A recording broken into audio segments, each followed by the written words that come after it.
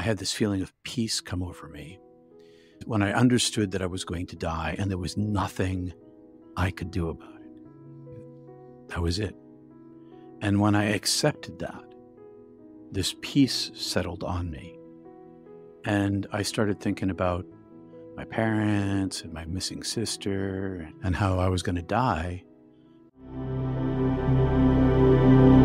My guest today is Peter Panagore, a best-selling author and past keynote speaker at the annual International Association for Near-Death Studies. Peter's had 2 near-death experiences in his lifetime, and he'll be sharing with us the details of those today. Peter, welcome, and thank you so much for coming on the show. And thank you, Rod, way down there in Australia. I'm way up in the northern hemisphere here. It's great. Yeah, we were saying before that anytime I have a guest on from the States, it means that the future is definitely coming for you because it's Tuesday morning, 8:30, and it's, what is it, 4:30, 5:30 in the afternoon? It's 6:30 on Monday, 6:30 in the evening. It's pretty amazing, isn't it? We can do this. It's crazy. My first question is, if you wouldn't mind giving us a little bit of background about your life up to the day of your first NDE, and then we can go from there. Sure. So I was raised in eastern United States in the northeast corner outside a city called Boston. I was raised Greek Orthodox and Roman Catholic, my mom and my dad, and I learned very early that the churches hated each other and had for 1,000 years, and both claimed to hold the truth. And so that was a little confusing. I went to Catholic school. I was a Boy Scout. I was in the ski patrol. I was a bit of a troublemaker, ADHD and dyslexic, but I was dedicated to my interior life by the time I finished high school, because when I was a little tiny kid, I had 2 mystical experiences, one when I was 5 and one when I was 6, that set me on a different path. And then when I was in high school, I want to say accidentally, but it's only accidentally, took a triple hit of LSD and had an end of duality experience. This is all before my near-death experience. And so that last thing that happened to me was in my senior year of high school. And it just so happened that it transformed me. And just within a couple of months of that, my religion teacher, because I went to Catholic high school, taught centering prayer. At the time, it was called contemplative meditation, has a Theravada Buddhist root to it and a contemplative Catholic root to it. There's a monastery nearby the school that developed this as a response to the 1960s and 70s young people discovering the East and studying meditation. And so they dove into their own roots. And so my senior year of high school, after I had this end of duality experience, I was taught meditation and I dove into it. And I still meditate, but it's the meditation that saved me psychologically after my NDE just a few years later. Wow. Okay. I just have a question about the triple hit with the LSD. Were you alone or was there somebody else there when that occurred?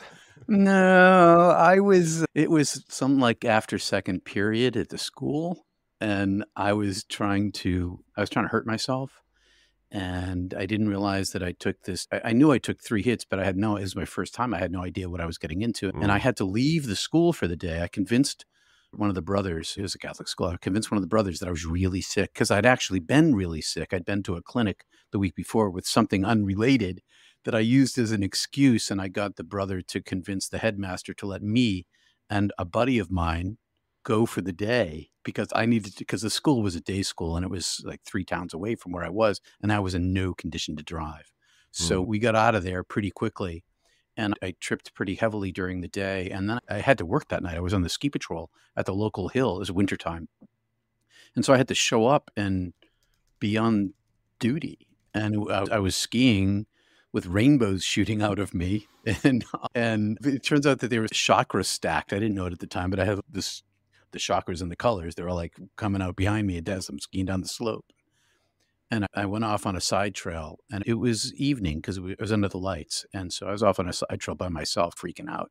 And suddenly the hill became a rolling wave. The whole hill turned into wave forms, and all the trees started swaying. And every single thing that there was, the trees, the snow, there was a stone wall that was exposed, the sky, everything was shouting, I exist. But it was like a chorus of 1,000 voices coming from the cells of the tree, coming from my own cells. I was the same as everything else. And it was all this divine voice that had no sound saying, I am, and this huge roar. And I understood myself to be the same as everything else. And that was, it was mind blowing. It totally changed me. My nickname at school, at my Catholic school, became Peace Panagore, like that. The next day, I'm like, peace, man. Hey, peace. And it was not a compliment. So I want to ask you about the mystical experiences when you were young, but I think before I do that, I know people want to hear about your near-death experience. So could we fast forward to when the Sure. first one occurred? I went off to, what did I do? I went off to university, and then I went on exchange to another university my junior year. I was at a state school, and I went to another state school in the United States, in Western United States, in the place called Montana, which is the Rocky Mountains. And I went there to ski on the ski patrol and to go backpacking and go to school too. And so come spring break, I didn't want to go back home to Boston because my family situation was difficult. My sister had run away when I was 14 and made things very painful at home. So I was staying away from there as much as I could. Long story short, this is a high adventure winter expedition. And I need to let people know that this was not my first winter expedition. The year before, I had hiked for 91 miles in March along the Appalachian Trail in Western Massachusetts, which is the state I'm from.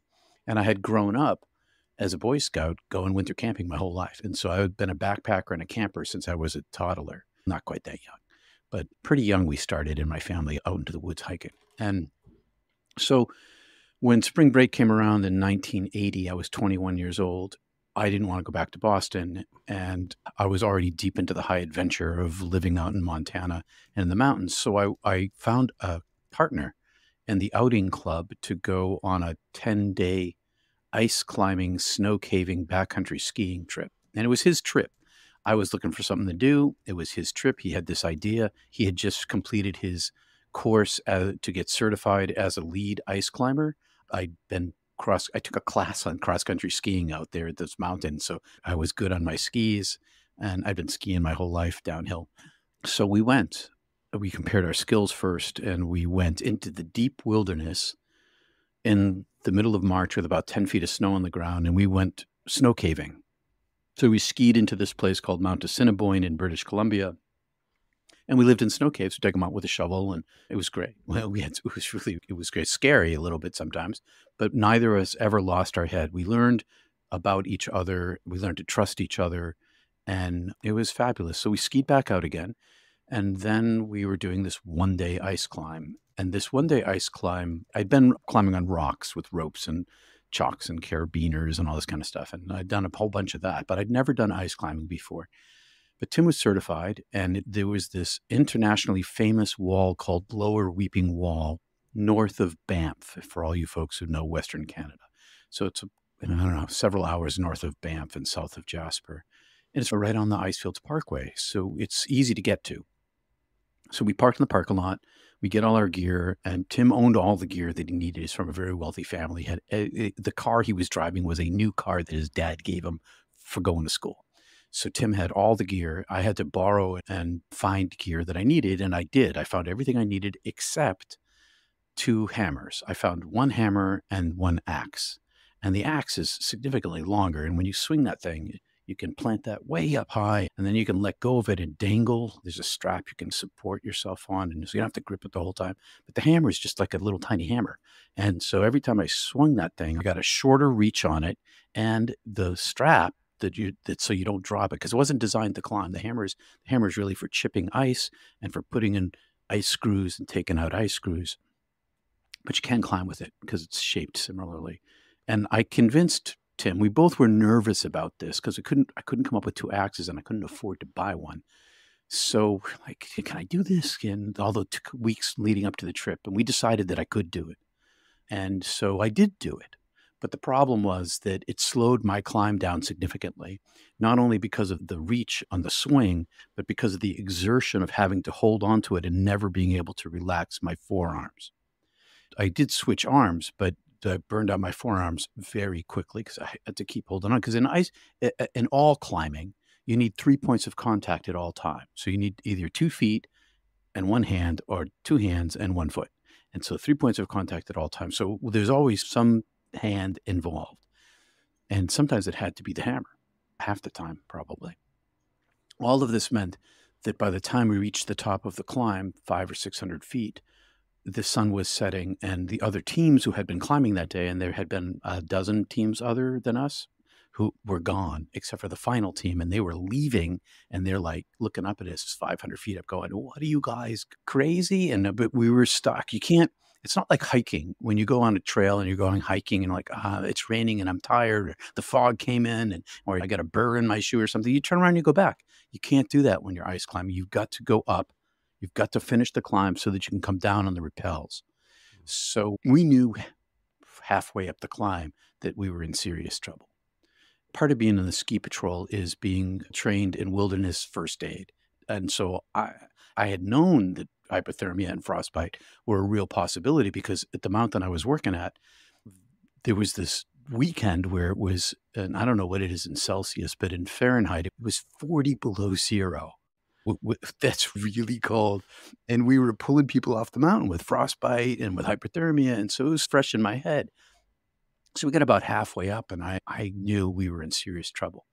But I could only go as fast as I could go. And Tim knew it too. And he was a very good leader. He didn't pressure me. He just encouraged me and helped me go as quickly as I could. And I did. But by the time we reached the top of the climb, the sun was setting. That last team was leaving, looking at us, crazy guys. The sun set, the temperature dropped about 30 degrees like that. The stars came out, 10 million stars of every color you can imagine. And so there was enough light to see by, but immediately we began to have violent shivers, and every muscle in my body was independently quaking. So my jaw was clattering, my hands were shaking, my body's twitching all over the place uncontrollably. And we knew that we were in serious, deadly trouble, because we're 500 or 600 feet up. We're in the middle of the wilderness all night long. Through the entire night, 2 vehicles went by, and one of them pulled in. But I'll get to that story, part of the story, in a little bit. So it's very isolated. We knew we were on our own. And we understood, I understood and told Tim that we were going to die. And if we stayed where we were, and we talked about snuggling in, because in the wilderness, the first thing you do when you get lost or you're in trouble is you stay where you are. You don't keep moving, because if you keep moving, they're never going to find you. So you stay where you are, but we couldn't stay where we were, because if we snuggled up against the mountain together, tried to use our body heat, we didn't have any body heat. And that we were going to die as soon as we stopped moving. So the only thing that was keeping us warm was moving. And we had drunk all our water. Fortunately, there was ice chips to suck on, but we had eaten all our food. And none of the teams on the climb that day had brought up gear to spend the night, because nobody expected us to spend the night. So we were well prepared for the day, except for my hammer problem, but we were unprepared for the night. So we decided to press on. And I could tell you the whole story of the warden showing up, because we had signed into the log, and how my eyeballs were freezing, and I couldn't move my lips because my lips were frozen, and I became cognitively impaired because it makes you make bad choices. Your brain freezes. I had frostbite. I have all my digits, but I have problems. I have residual problems my whole life, and my hands and my feet, my face, and my whole body. It was, imagine one of those movies or books where they're climbing in the Himalayas. It's a lower mountain, but all the terrors and the cold, it was like that. And I'll leave out most of the story, because you probably want to hear about what happened when I died. But I will tell you this about it, is that the hypothermia progressed through the night. We had 3 rappels to go. The hypothermia progressed through the night. And there was this point at which I should mention that cold feels like fire. So if you ever put your hand on a burner, that's what it feels like. And my feet were frozen, my hands were frozen. I'm in pain. My mind, my brain, my drive was survival instinct.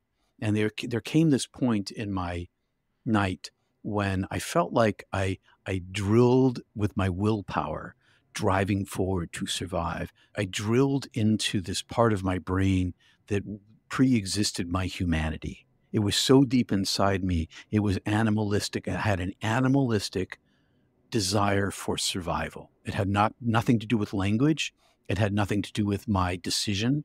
My body was making me survive. My brain was making me survive. And another thing about climbing and being hypothermic is that in climbing, you have to be very intentional about every motion that you make. You have to plan every move because you don't want to expend extra energy. When you're hypothermic and on a cliff and it's a 500-foot drop, you're very careful about every motion that you make.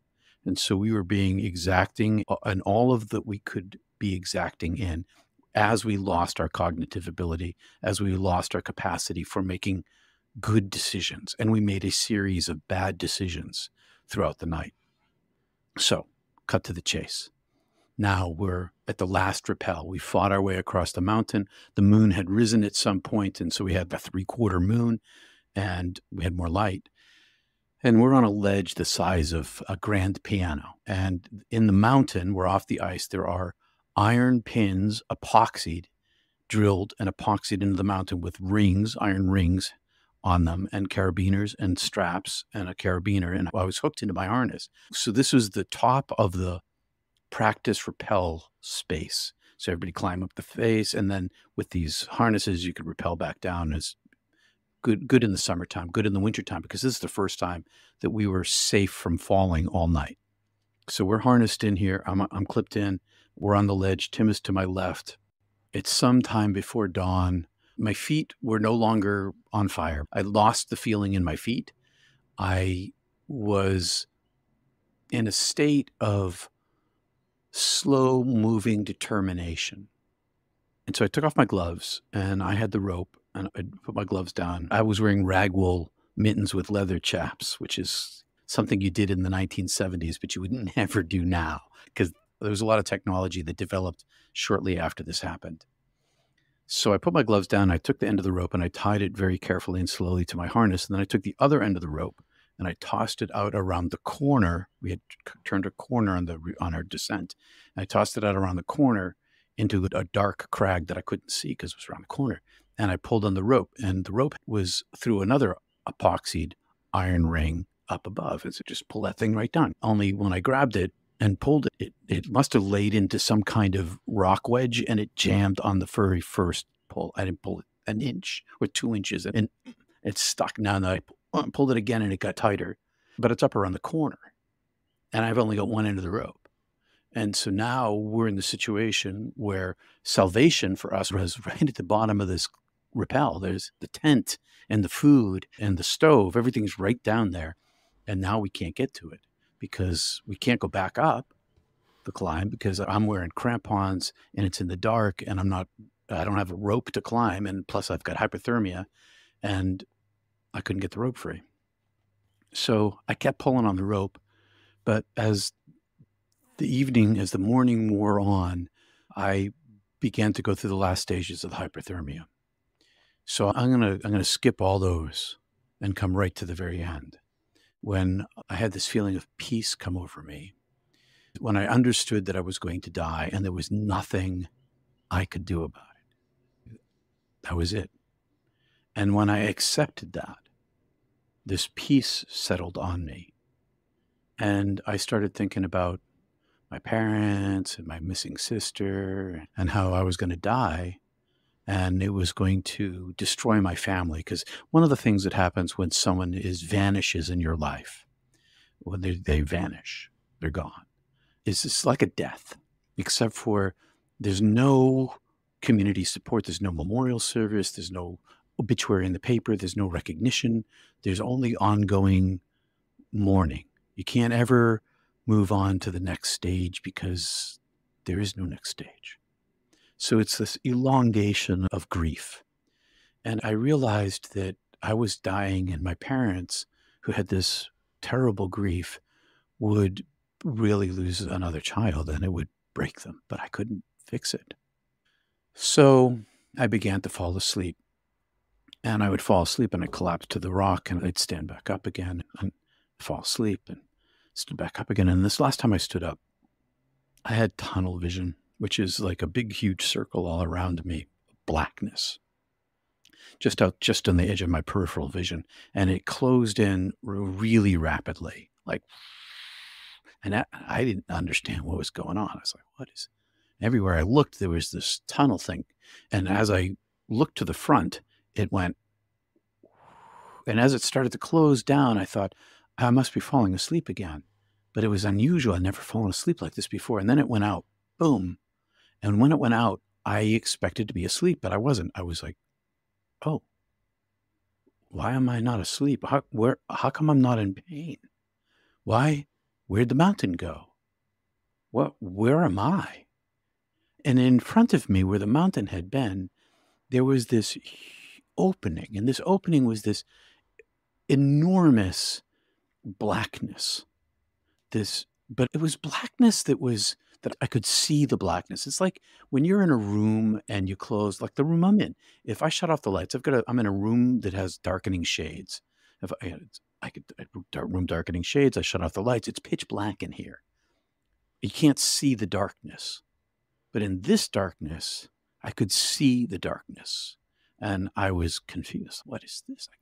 I can't understand what's going on. And I don't have any more pain. And as I'm wondering about what's going on, very far in the distance, like a cosmos away, there is a star appears, a single star, white star. And the single white star, as it appears, it rushes toward me across this vast expanse. And as it comes toward me, it fills my vision. So it gets bigger and bigger and bigger and bigger, and it covers over the darkness. And as it comes toward me, I'm like, what is this going on here? And it communicates to me directly, but telepathically. And it says to me, I'm taking you. And I'm not afraid. I'm not afraid because partly because I'd had these other two mystical experiences when I was a kid. And this angelic being was not fearful to me. And I was like, I was resistant though. I was like, I don't know what's going on here. I don't know where you're taking me, but I'm not going anywhere. And so I reached down inside myself and I put up a shield against being taken. And so it rushes toward me and it communicates to me telepathically, I'm taking you. And I'm like, no, I'm not going anywhere. And boom, I'm gone. It just sucks me right into itself. I'm carried right inside of it. And it's like an orb of energy. It's a very large orb of energy. And I no longer have a physical form. I have a light body. And my light body is, and these are all metaphors, okay? It's not made of photons. It's something other than photons, more real than photons. But I have a light body. It's still shaped and looks like a human form. And I'm inside this angelic being, this orb that's communicating to me comfort, welcome, intelligence, power. I had this sense that it was the all-powerful. And I had this sense that it was also reduced for me, that it was this superpositioned thing where it was a limited form of this infinite, but the limited form was immensely more powerful than me. And it carried me back up the direction that it came. And I could see through it. I could see through it into the darkness. But as I'm looking into the darkness, I can also see me and the angelic orb from the outside. I have a second vision, a non-located, non-form, but I can see me inside of it traveling. And my eye, this eye that sees me inside of it, is paralleling the track. And I can see me. But when I look at the eye outside from the inside of this angelic being, I don't see it. So I can see me looking at this eye, but I can't see the eye, and I can see that I'm looking at it, and I know that it can't see me. So I am bilocated. I am both this light being, but I'm also this observer. And as we travel back up this route that it had come down and was taking me back to, I was then unfolded like an opening of a flower. And suddenly it opened, this angelic being opened up, and I came out of it, and maybe it expanded into this much larger space, or maybe it stayed, I don't really know, it stayed outside. I'm not sure what happened, but I was suddenly inside of a much larger darkness that was extended the size of the universe in every direction. And it was complete darkness. but it was also illuminated darkness, and I could see a vast distance in every direction simultaneously, like I had 10,000 eyes. But there was a point at which my vision only saw darkness, and it was an incredible distance away from me, but there was an impenetrability of I was not capable of seeing into this infinity. But I was enormous. I was 10,000 times bigger than my human body. And I was a ball of energy. I was a consciousness that my thinking and my knowledge of myself and my physical form, which is a misnomer because I didn't have any physicality at all. I was something other than a thing. But all of me was one. My thinking and my energy, myself, I was one thing. It wasn't like a hand and a brain, and my ideas, my hand and my brain were all one thing. And I didn't have any hands, and I didn't have a brain. And I was thinking faster than I'd ever thought before in my life, and I was content. I was finally me again.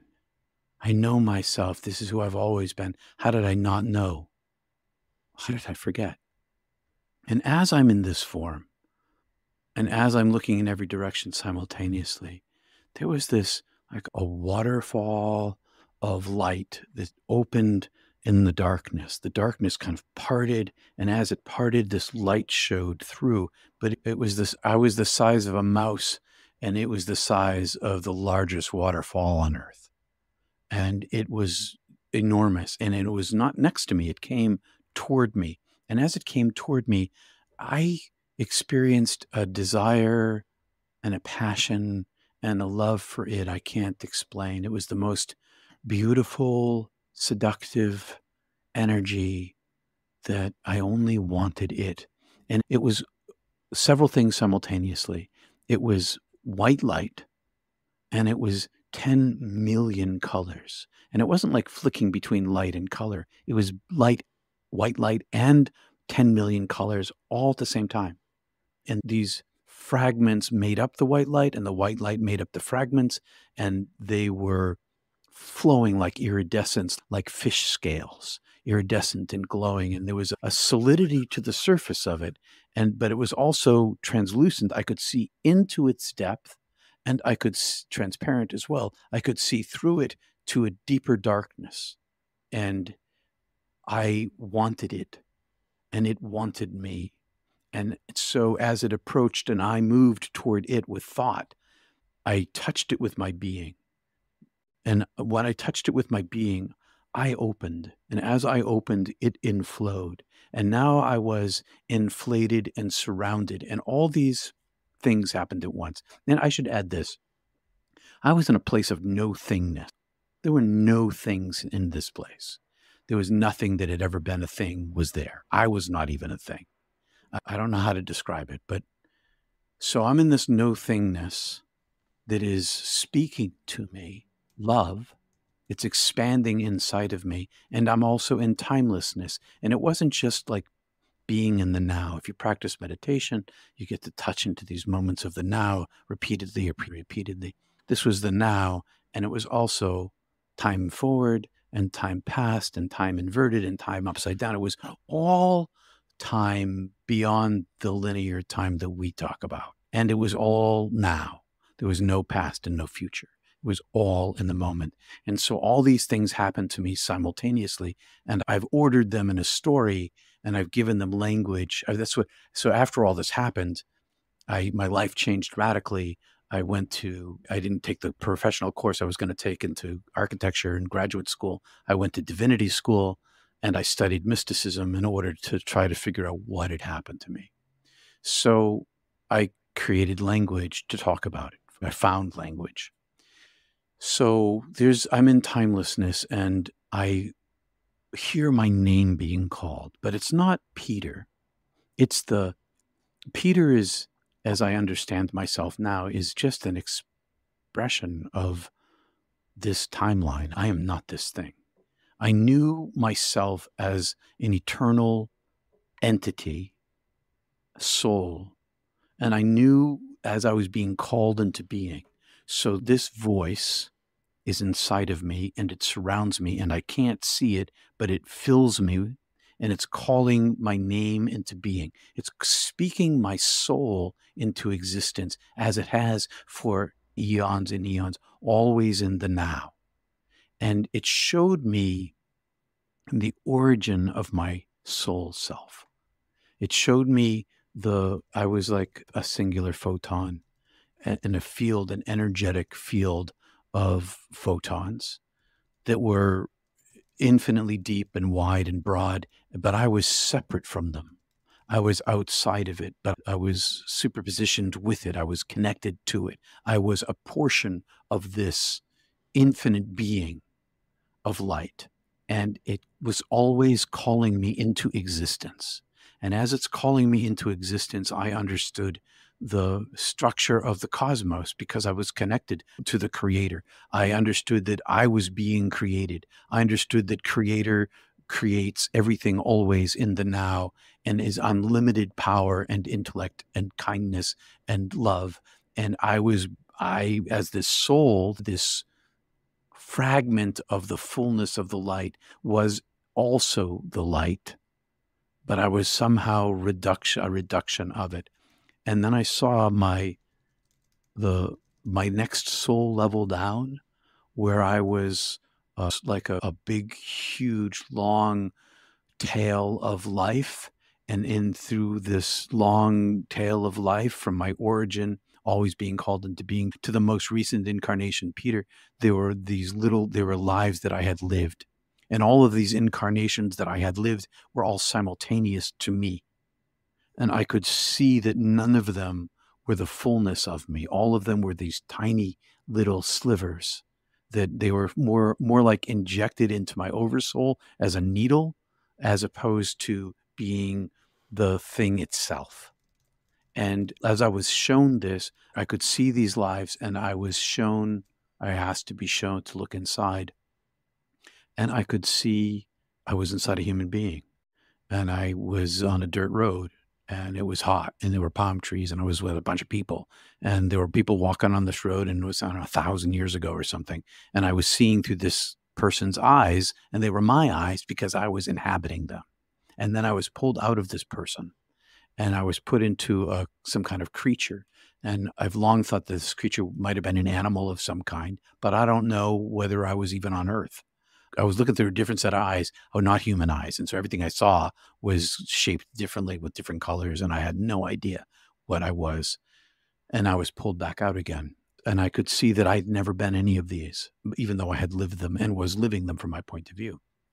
And as all of this is going on, I'm also simultaneously experiencing this divine examination of my most recent human life, where I can see I'm being called into being. I still have the same experience of always being called into being, but also I see my human life, and I see that I'm being seen, and that there is nothing that I had done as Peter that was unseen. Every single aspect of me was brilliantly illuminated, no dark corners to hide anything.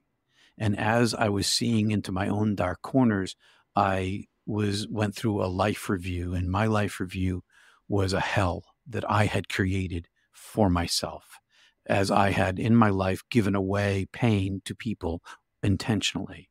And it was a chronological experience of being inside of every single person, and every single time that I hurt every single person, being inside of them and experiencing the pain that I had given them from their emotional, psychological, chemical point of view. Simultaneously, I was also inside of my human self, experiencing all of the pain that I gave them from my point of view, why I gave it to them, what I was feeling, how I wanted them to hurt.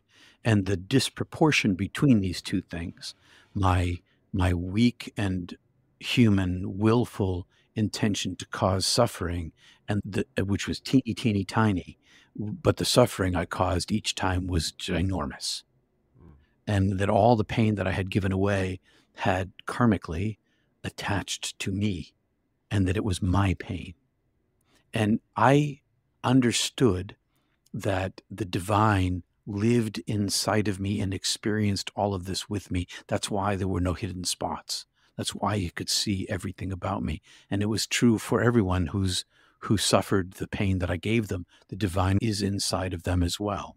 And so knows everything. And as I'm going through this, I realized that the divine, because I had seen the infinity, I had seen the edge of infinity, the edge of the power of the divine, the almighty, non-gendered, no religion, immensity beyond human capacity for understanding, immeasurably pure, immeasurably unlimited. And I could see my own limitation, my own impurity was showing me my human self.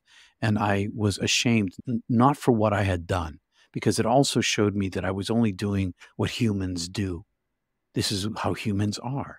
It's you don't blame the wolf for killing the lamb when it's in the nature of the wolf to kill the lamb. It's just what it is. And human beings, it showed me all humanity and that human beings were just this way. It's the way that we're designed. And therefore, there's this radical equality among all human beings because I could see my own limitation in comparison to the unlimited. In my shame, I felt shame. And I felt shame and guilt, not because of what I had done, which was terrible, not terrible things, but I had hurt people. But the real pain came in the comparison to the purity and the unlimited nature of the divine.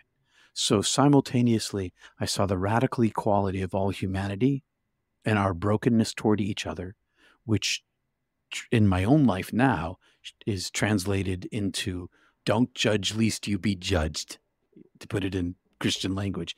I see the other human as broken as me, no matter who they are.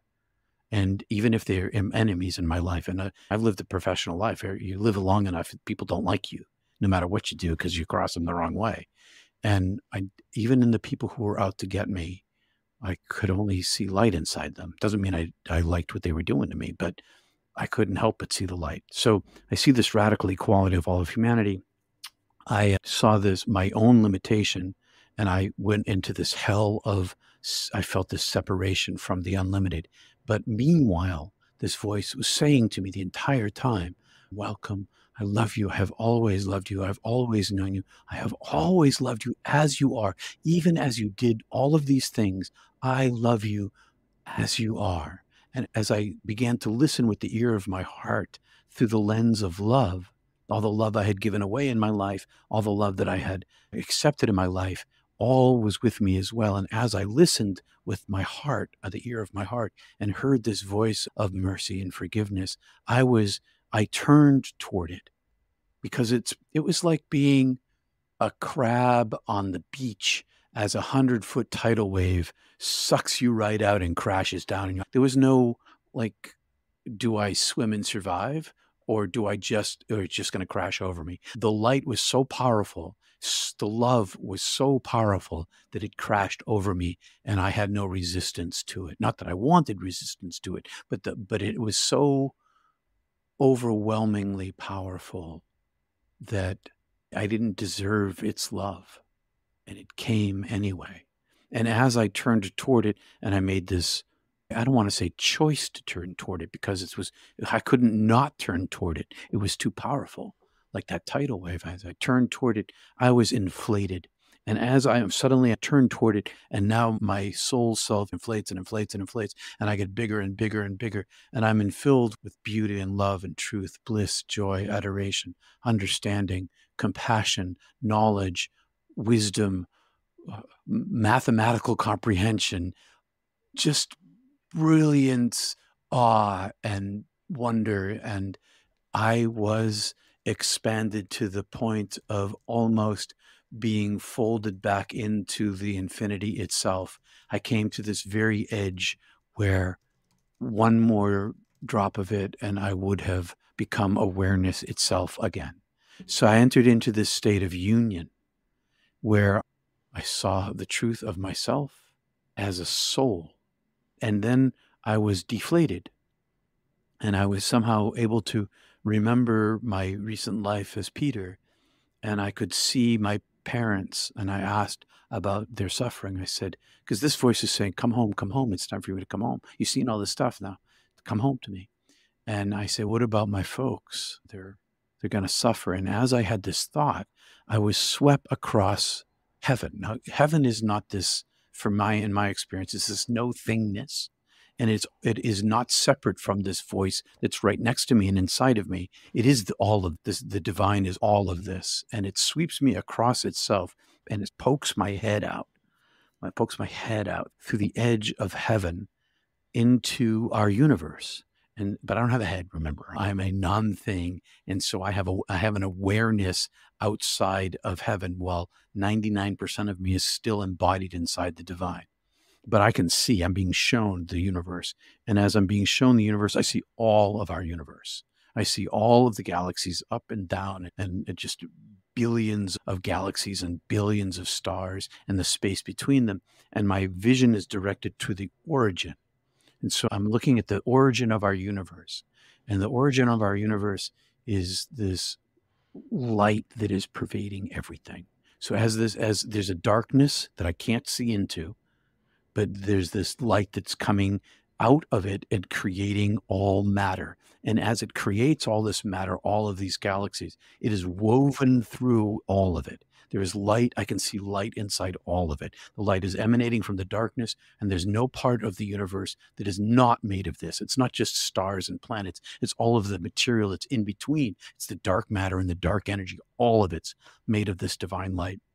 And as it's showing me this, it's also showing me other universes, universe after universe. It's like always unfolding, even as it's powering our universe, it's unfolding more and more. And all of these universes and our universes are just filled with the love that is incomprehensible. It's the whole thing is just all this love that creates all of it. And all of this love that creates all of these universes is aimed right at me. It's like all of this love is aimed right at me, and I am the most beloved. And as I am the most beloved, it says to me, in the way that I love you now, I have always loved you. All is, was, and shall be well because of my love. And my love is as large as the universe, larger than the universes. And I am in bliss. And as I'm experiencing this, my vision is shifted back to Earth. And I down to our galaxy, down our solar system, and I can see Earth like a hologram. And I see 7 billion people on it all at once, not like A to B to C to D. I can see everything all at once. And inside of and it's dark, it's live time. So it's night on half the planet and daylight on half the planet. And there are ships at sea and airplanes in the sky, babies being born and wars being waged and bank robberies and kind acts. I can see everything. And inside of every single human being, there is this golden fleck of light. And this golden fleck of light is inside of the heart of every human being. And nobody can see it because the whole planet is covered with this dense fog. And I can see it. I see this, that everybody is as beloved as me. So this experience of this belovedness, that I was the most beloved in the whole universe, is the truth of every single person. That all of us are the most beloved. And I see this as clearly as I understand my own self. And as I see this, I zoom into one person. I see this ship in the middle of the Atlantic, and I zoom inside, and I zoom down, and I'm inside this ship, and I'm on this deck. I'm inside the ship, and there's a guy there. And this guy, I can see this light inside his chest. He didn't see me. He's dressed in khaki clothes and doing his job, whatever it was. But I see inside him the very thing that's inside of me. And then I'm pulled back out again. And as I'm pulled back out again, I understand that all is well and has been well and will be well. And that because of this immense love, nothing and no one is ever lost. There's no lost. The divine is all there is, and the divine does not lose itself. And so I say, no. And so it shows me my parents' faces.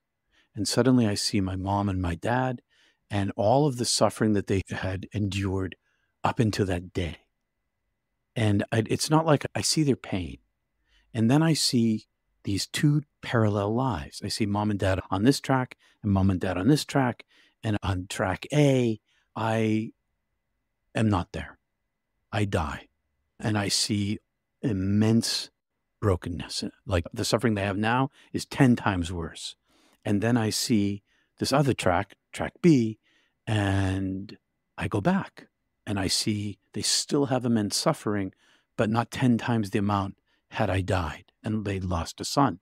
And then I see their deaths, not how they die, but what happens to them after they die. And after they die, they're just like me, most beloved, no pain, all healing, all wholeness, all wellness, of all repaired. And the voice says, no matter what you choose, all's well. Pick. And so I think to myself, timelessness. I'm beloved.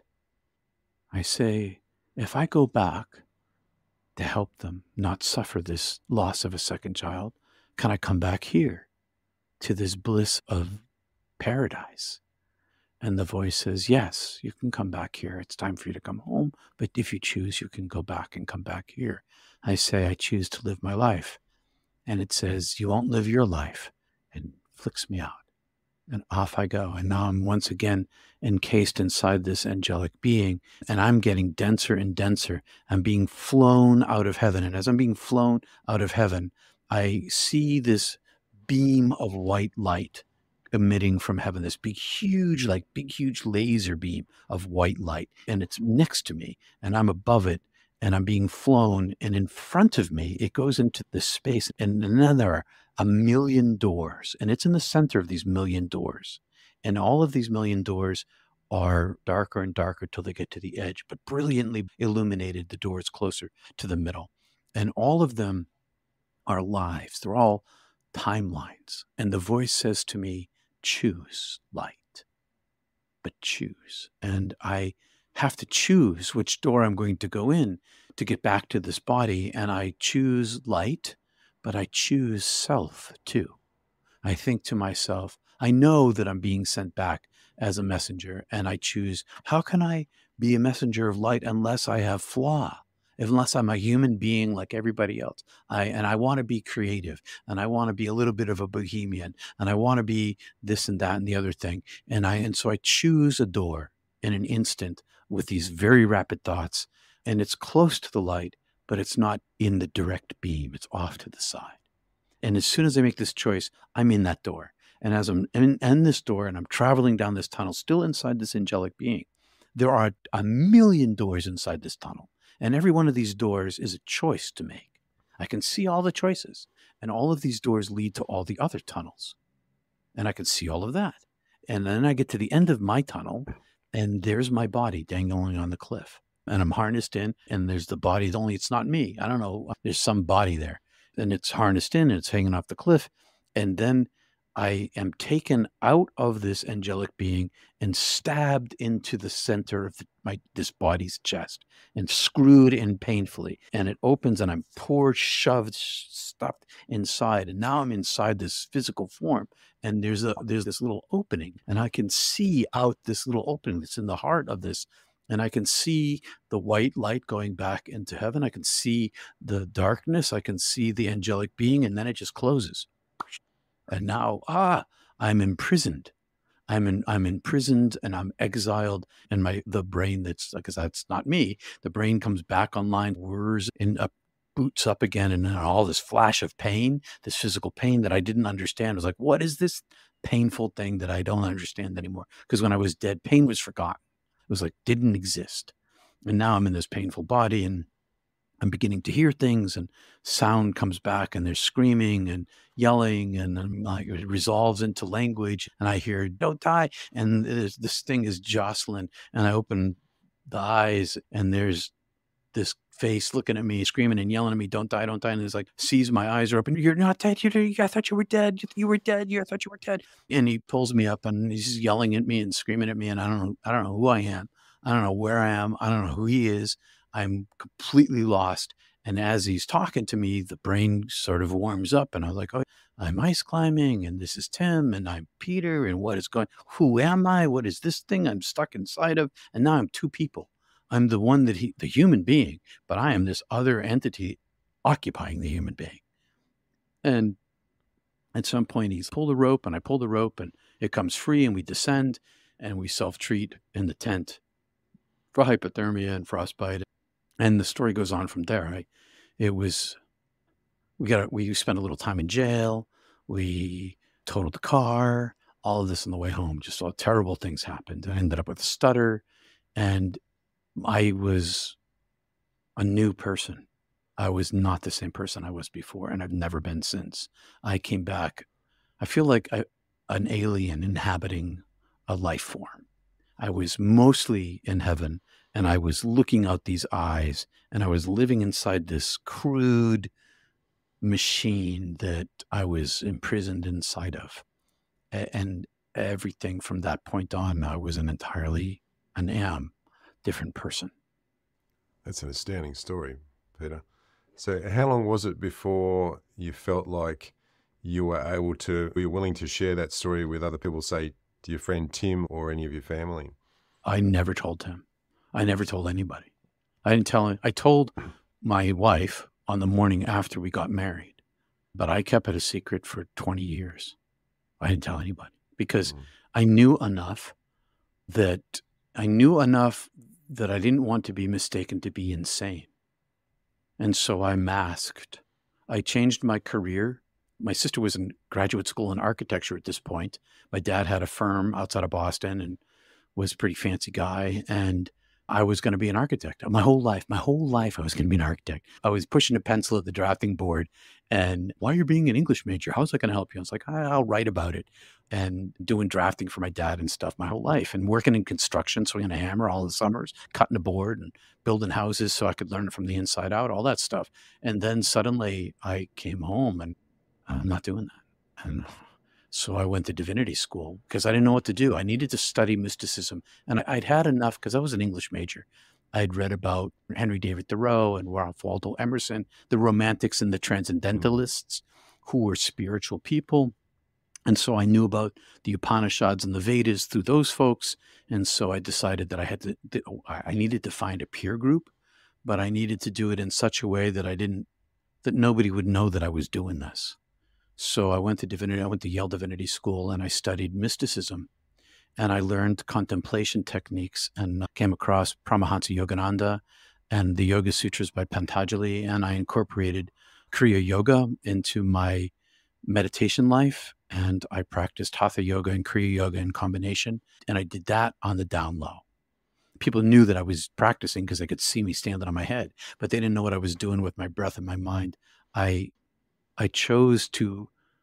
was in such despair. I was in darkness, living in this hellhole of beauty. There's a lot of beauty here and a lot of good things, but it's like hell compared to heaven, and full of suffering and pain. And all I wanted to do was go back. And I discovered in my studies that there's a long history of mystics in the world. And some of them were high masters, and they had techniques of breath and mental focus that reconnected them or connected them to the divine presence. And so I went in pursuit of that, and I kept that a secret. So I didn't tell anybody. I hid inside the church. I got talked into becoming a minister. I was going to go for a graduate degree and study mysticism for a doctorate. But the dean of students who let me do this 3-year independent study at Yale as my mentor, who I also didn't tell anything about what was really going on, she talked me into becoming a minister. And I decided that I could hide inside the church. And so I hid inside the church for 20 years and continued my studies. I read all of the Nag Hammadi texts and all the Dead Sea Scrolls, and I did a lot of research, and I dove deep into my practice. I even had in my church contract that they had to let me meditate and do yoga. And they're like, "Why are you doing this?" I'm like, you don't let me do this, I can't do the job. And I did a lot of social services, helped a lot of people. But there was this huge embezzlement in this church that I was serving. And it was after that embezzlement, after they tried to destroy my career, because we were finding out the truth, and people went to prison. So they tried to ruin me. But when it was all over, I finally decided it was time to tell the congregation in the town why I was able to put up with all the terrible things they did to me for all the years that they did, because the deacons asked me, "You must have had a lot of faith to put up with all that we put you through." I was like, "I don't have any faith at all. I am not a believer. I don't believe in any of this stuff. I know what the divine is. I know that I am beloved. I know it is my beloved. And so that's where my strength comes from. So even though I kept it a secret and didn't tell anybody, it was pretty obvious to everybody that I was some kind of eccentric. It's like I was making choices and doing things that other people just wouldn't do, certainly not clergy people. Yeah, that's pretty common. There's a lot of people that once they've had their near-death experience, they know what they know, and they know that it's going to be odd or eccentric to many people, and they just don't care. It's really the only way you can deal with it, I think. So I assume that you told your wife first, and then it was the congregation. I told my wife the day after we got married, when I was still in divinity school. And then I told the congregation 18 years later. And then I didn't tell anybody in between. I told one guy, too. I told my best friend, and I told this guy who saw this thing happen, one of those after effects that I had to explain to him because it was too crazy. He's like, what was that? Like, okay, I got to tell you what happened. And so I told the congregation after 20 years. And then after I did this in my town, that week, 6 people came up to me. The woman who owns the fish fry, the woman who is the physical therapist, the woman who's a nurse, and all 3 or 4 other people in there, they whispered to me, we heard what happened to you. That happened to me too. Don't tell anybody.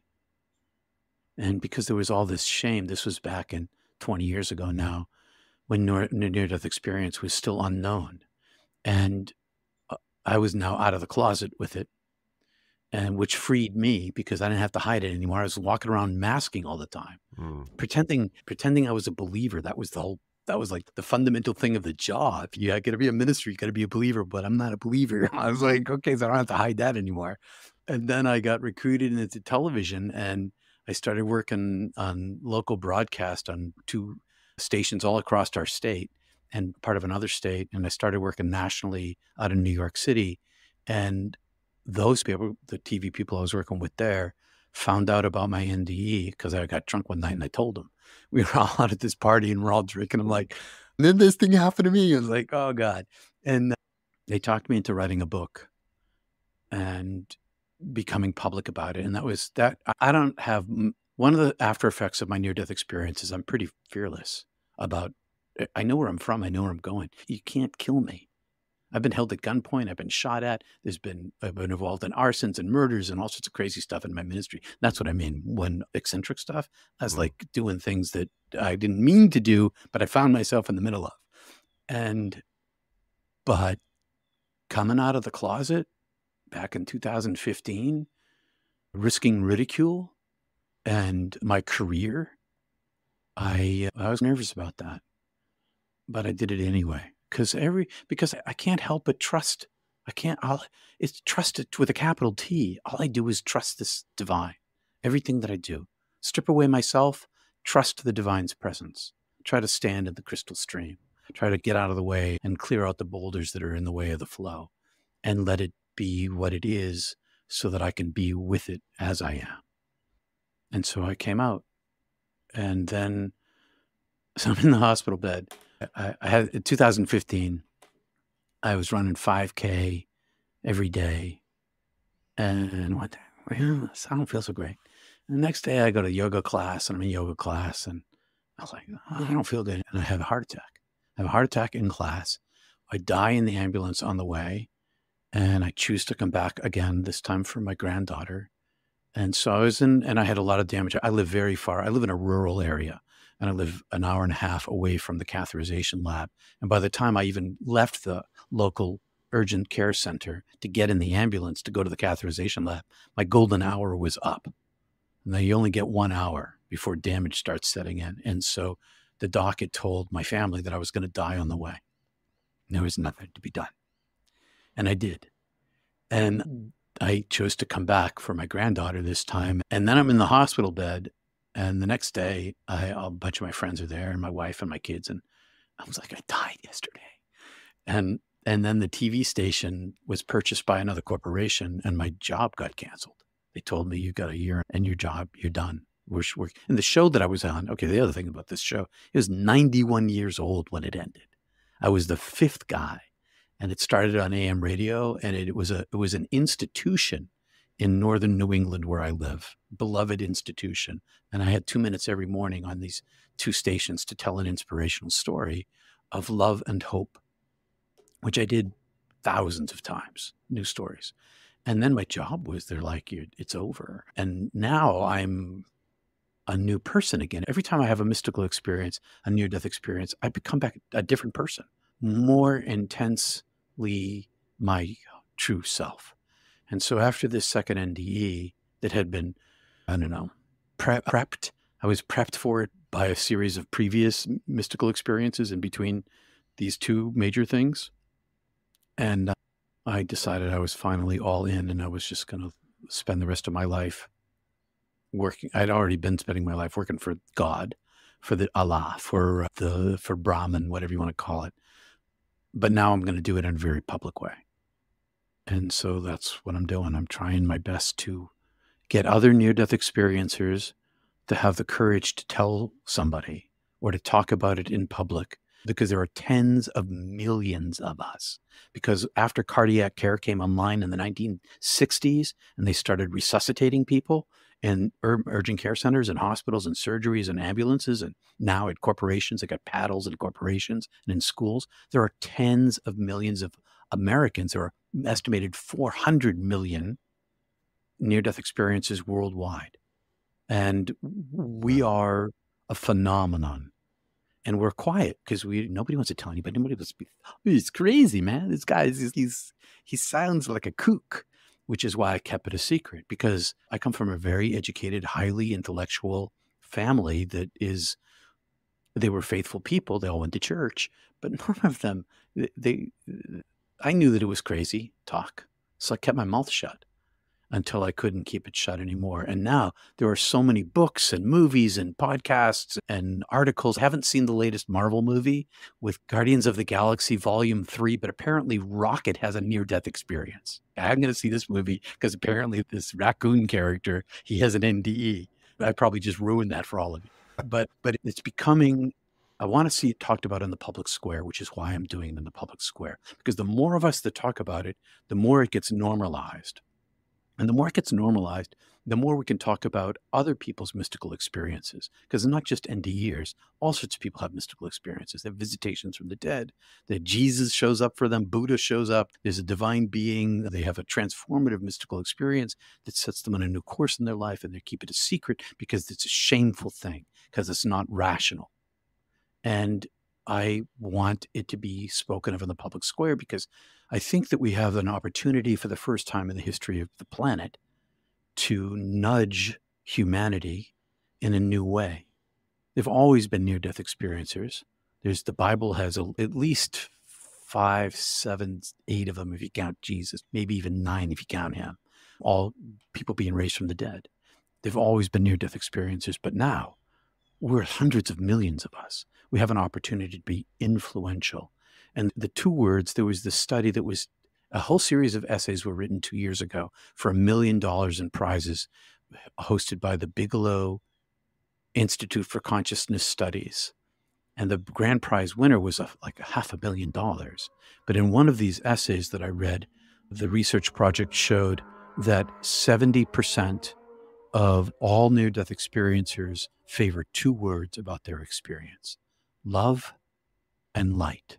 70%, no matter who they are. And this is a phenomenal, non-sectarian change. It doesn't have anything to do with religion. It has to do with the transformation of individual human hearts expressed in their own lives. If there are 400 million of us, in 400 million different ways, because there are 400 million different DNA packages. By the way, we share 99% of our DNA, by the way. So we are so much more alike than we are separate. This 1% is what separates us. But there are 400 million near-death experiencers, all with their individual experience, all knowing at the very least that consciousness doesn't arise in the body, that it inhabits the body. When I first started this channel, when I saw one of these interviews, I thought, oh, that's what I need to do. I didn't really have an inkling of why. I just knew that's what I needed to do. And it's interesting, every conversation I have, and yours is no exception, is that I get a bit more of an inkling of why it's so important. I think it's really important that people get to, at the very least, tell their story, and that it becomes just part of our sort of way of being. I had a orthopedic surgeon who I interviewed last week, and he was saying how they're now starting to introduce the near-death experiences and what happens to people in nursing courses, like in the more advanced nursing courses. After they've done their usual medical school, they can go and do an add-on, and it's to teach people about near-death experiences because it's becoming so prevalent. Oh, wow. That's good news. Yeah, which is a step in the right direction. Yeah, because in the old days, they'd be like, oh, honey, that's not real. Yeah, that was just it. There was an hallucination. It was your brain. I think when Ibn Alexander, the neuroscientist, when he wrote his book, it became much harder to argue that this is an hallucination because your brain is not functioning. How Right. can you have memories if it's not functioning? It can't be that the seat of the consciousness is in the brain. It has to be something outside of that. Yeah. I wanted to ask, I know we've covered a lot of ground and it's been amazing. The mystical experiences that you had when you were small, if you could just touch on those, what they were about. Unexpected, that's the first thing, and undeserved. I didn't do anything. It just happened. And so the first one, I was 5 years old, and I was waiting for my sisters to come back from school. And I was a morning kindergarten class. It was half-day kindergarten. I climbed a little tiny maple tree in my side yard, waiting for my sisters, going to surprise them when I got off the bus. And it was an autumn day, and all the leaves were these two colors. There's a maple tree. I don't know if you have sugar maple trees down in Australia, but they get very colorful in the autumn. But before they turn color, they're these vibrant two-tone. The top of the leaf is one color, bottom of the leaf is another color. And the wind was blowing, and it was flipping these leaves. And I got into this mesmeric state as I watched it 5 years old. And as I'm in this mesmeric state, just watching these flipping leaves, this roar happened, and behind me, this very loud. When I was a kid, I talked about it as like a whole bunch of trumpets blowing behind me. Brah. And as it blew behind me, it entered into me, and it grabbed me, and it pulled me out of myself. And I was stretched up. I was inside the same angelic being, and I was pulled up out of myself, and I could see my human self. And I was way above it, right through the atmosphere. And then I was inside of this angelic being, and I could still, down this very tiny thin cord, see my human self sitting in the tree 1,000,000 miles away from me. But I was inside of this transparent orb in this great darkness. And inside this transparent orb, I had a body of light. And I'm in this body of light, and there is like a countertop appears, a counter in front of me. And then it's a barrier of some kind. And the orb opens up and in pours a portion of the divine. And this portion of the divine is morphing, changing through all of these different shapes at an incredible rate of speed. Just change. But consistently saying to me, you have a deal with me, and showing me itself. And then it pulled me out of this orb and into the darkness. And in the darkness, I saw a glimpse of infinity, of the size of the divine. I saw myself as pre-existent, and then I was back inside the orb, and it said to me, this is me, Peter, making language for what happened. You have a contract with me. You work for me. You work for me. You're mine. You work for me. And I was like, I work for you. I had that deal. That's our deal. Our deal is, in this lifetime, I work for you. And then I'm back in my body again.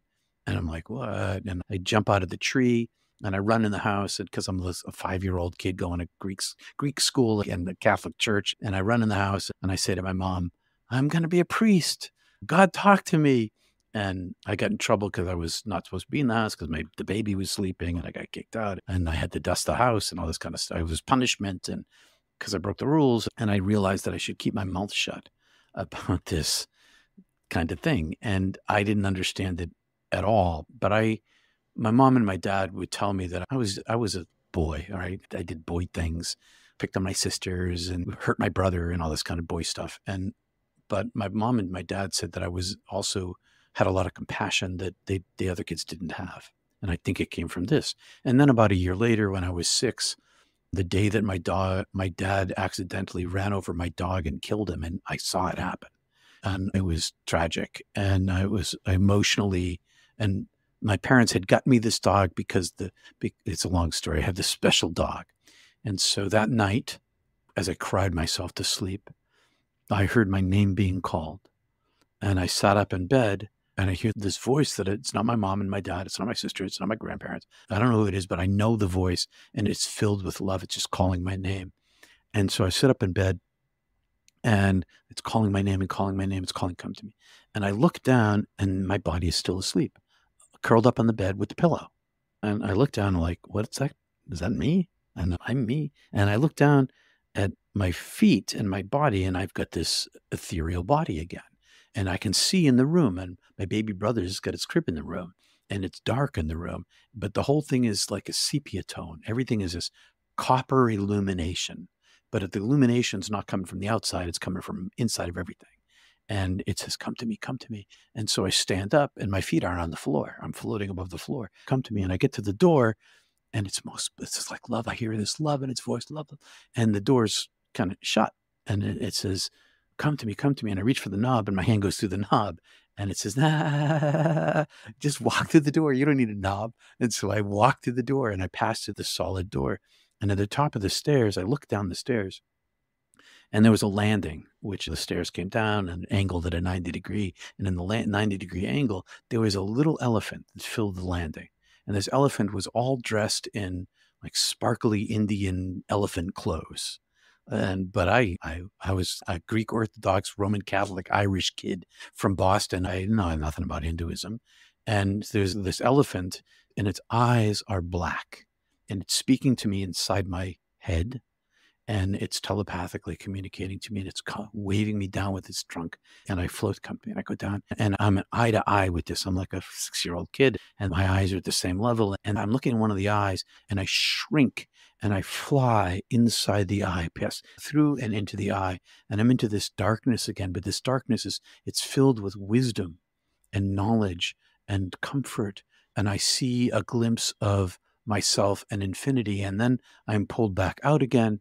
And I'm in front of the little elephant and it says, go down the stairs and go outside. And I'm like, I can't do that. My mom and dad told me never go outside at night. It's no go. And so it motions with its trunk down the stairs. And so I float down the stairs and I go through the front door and out into the road.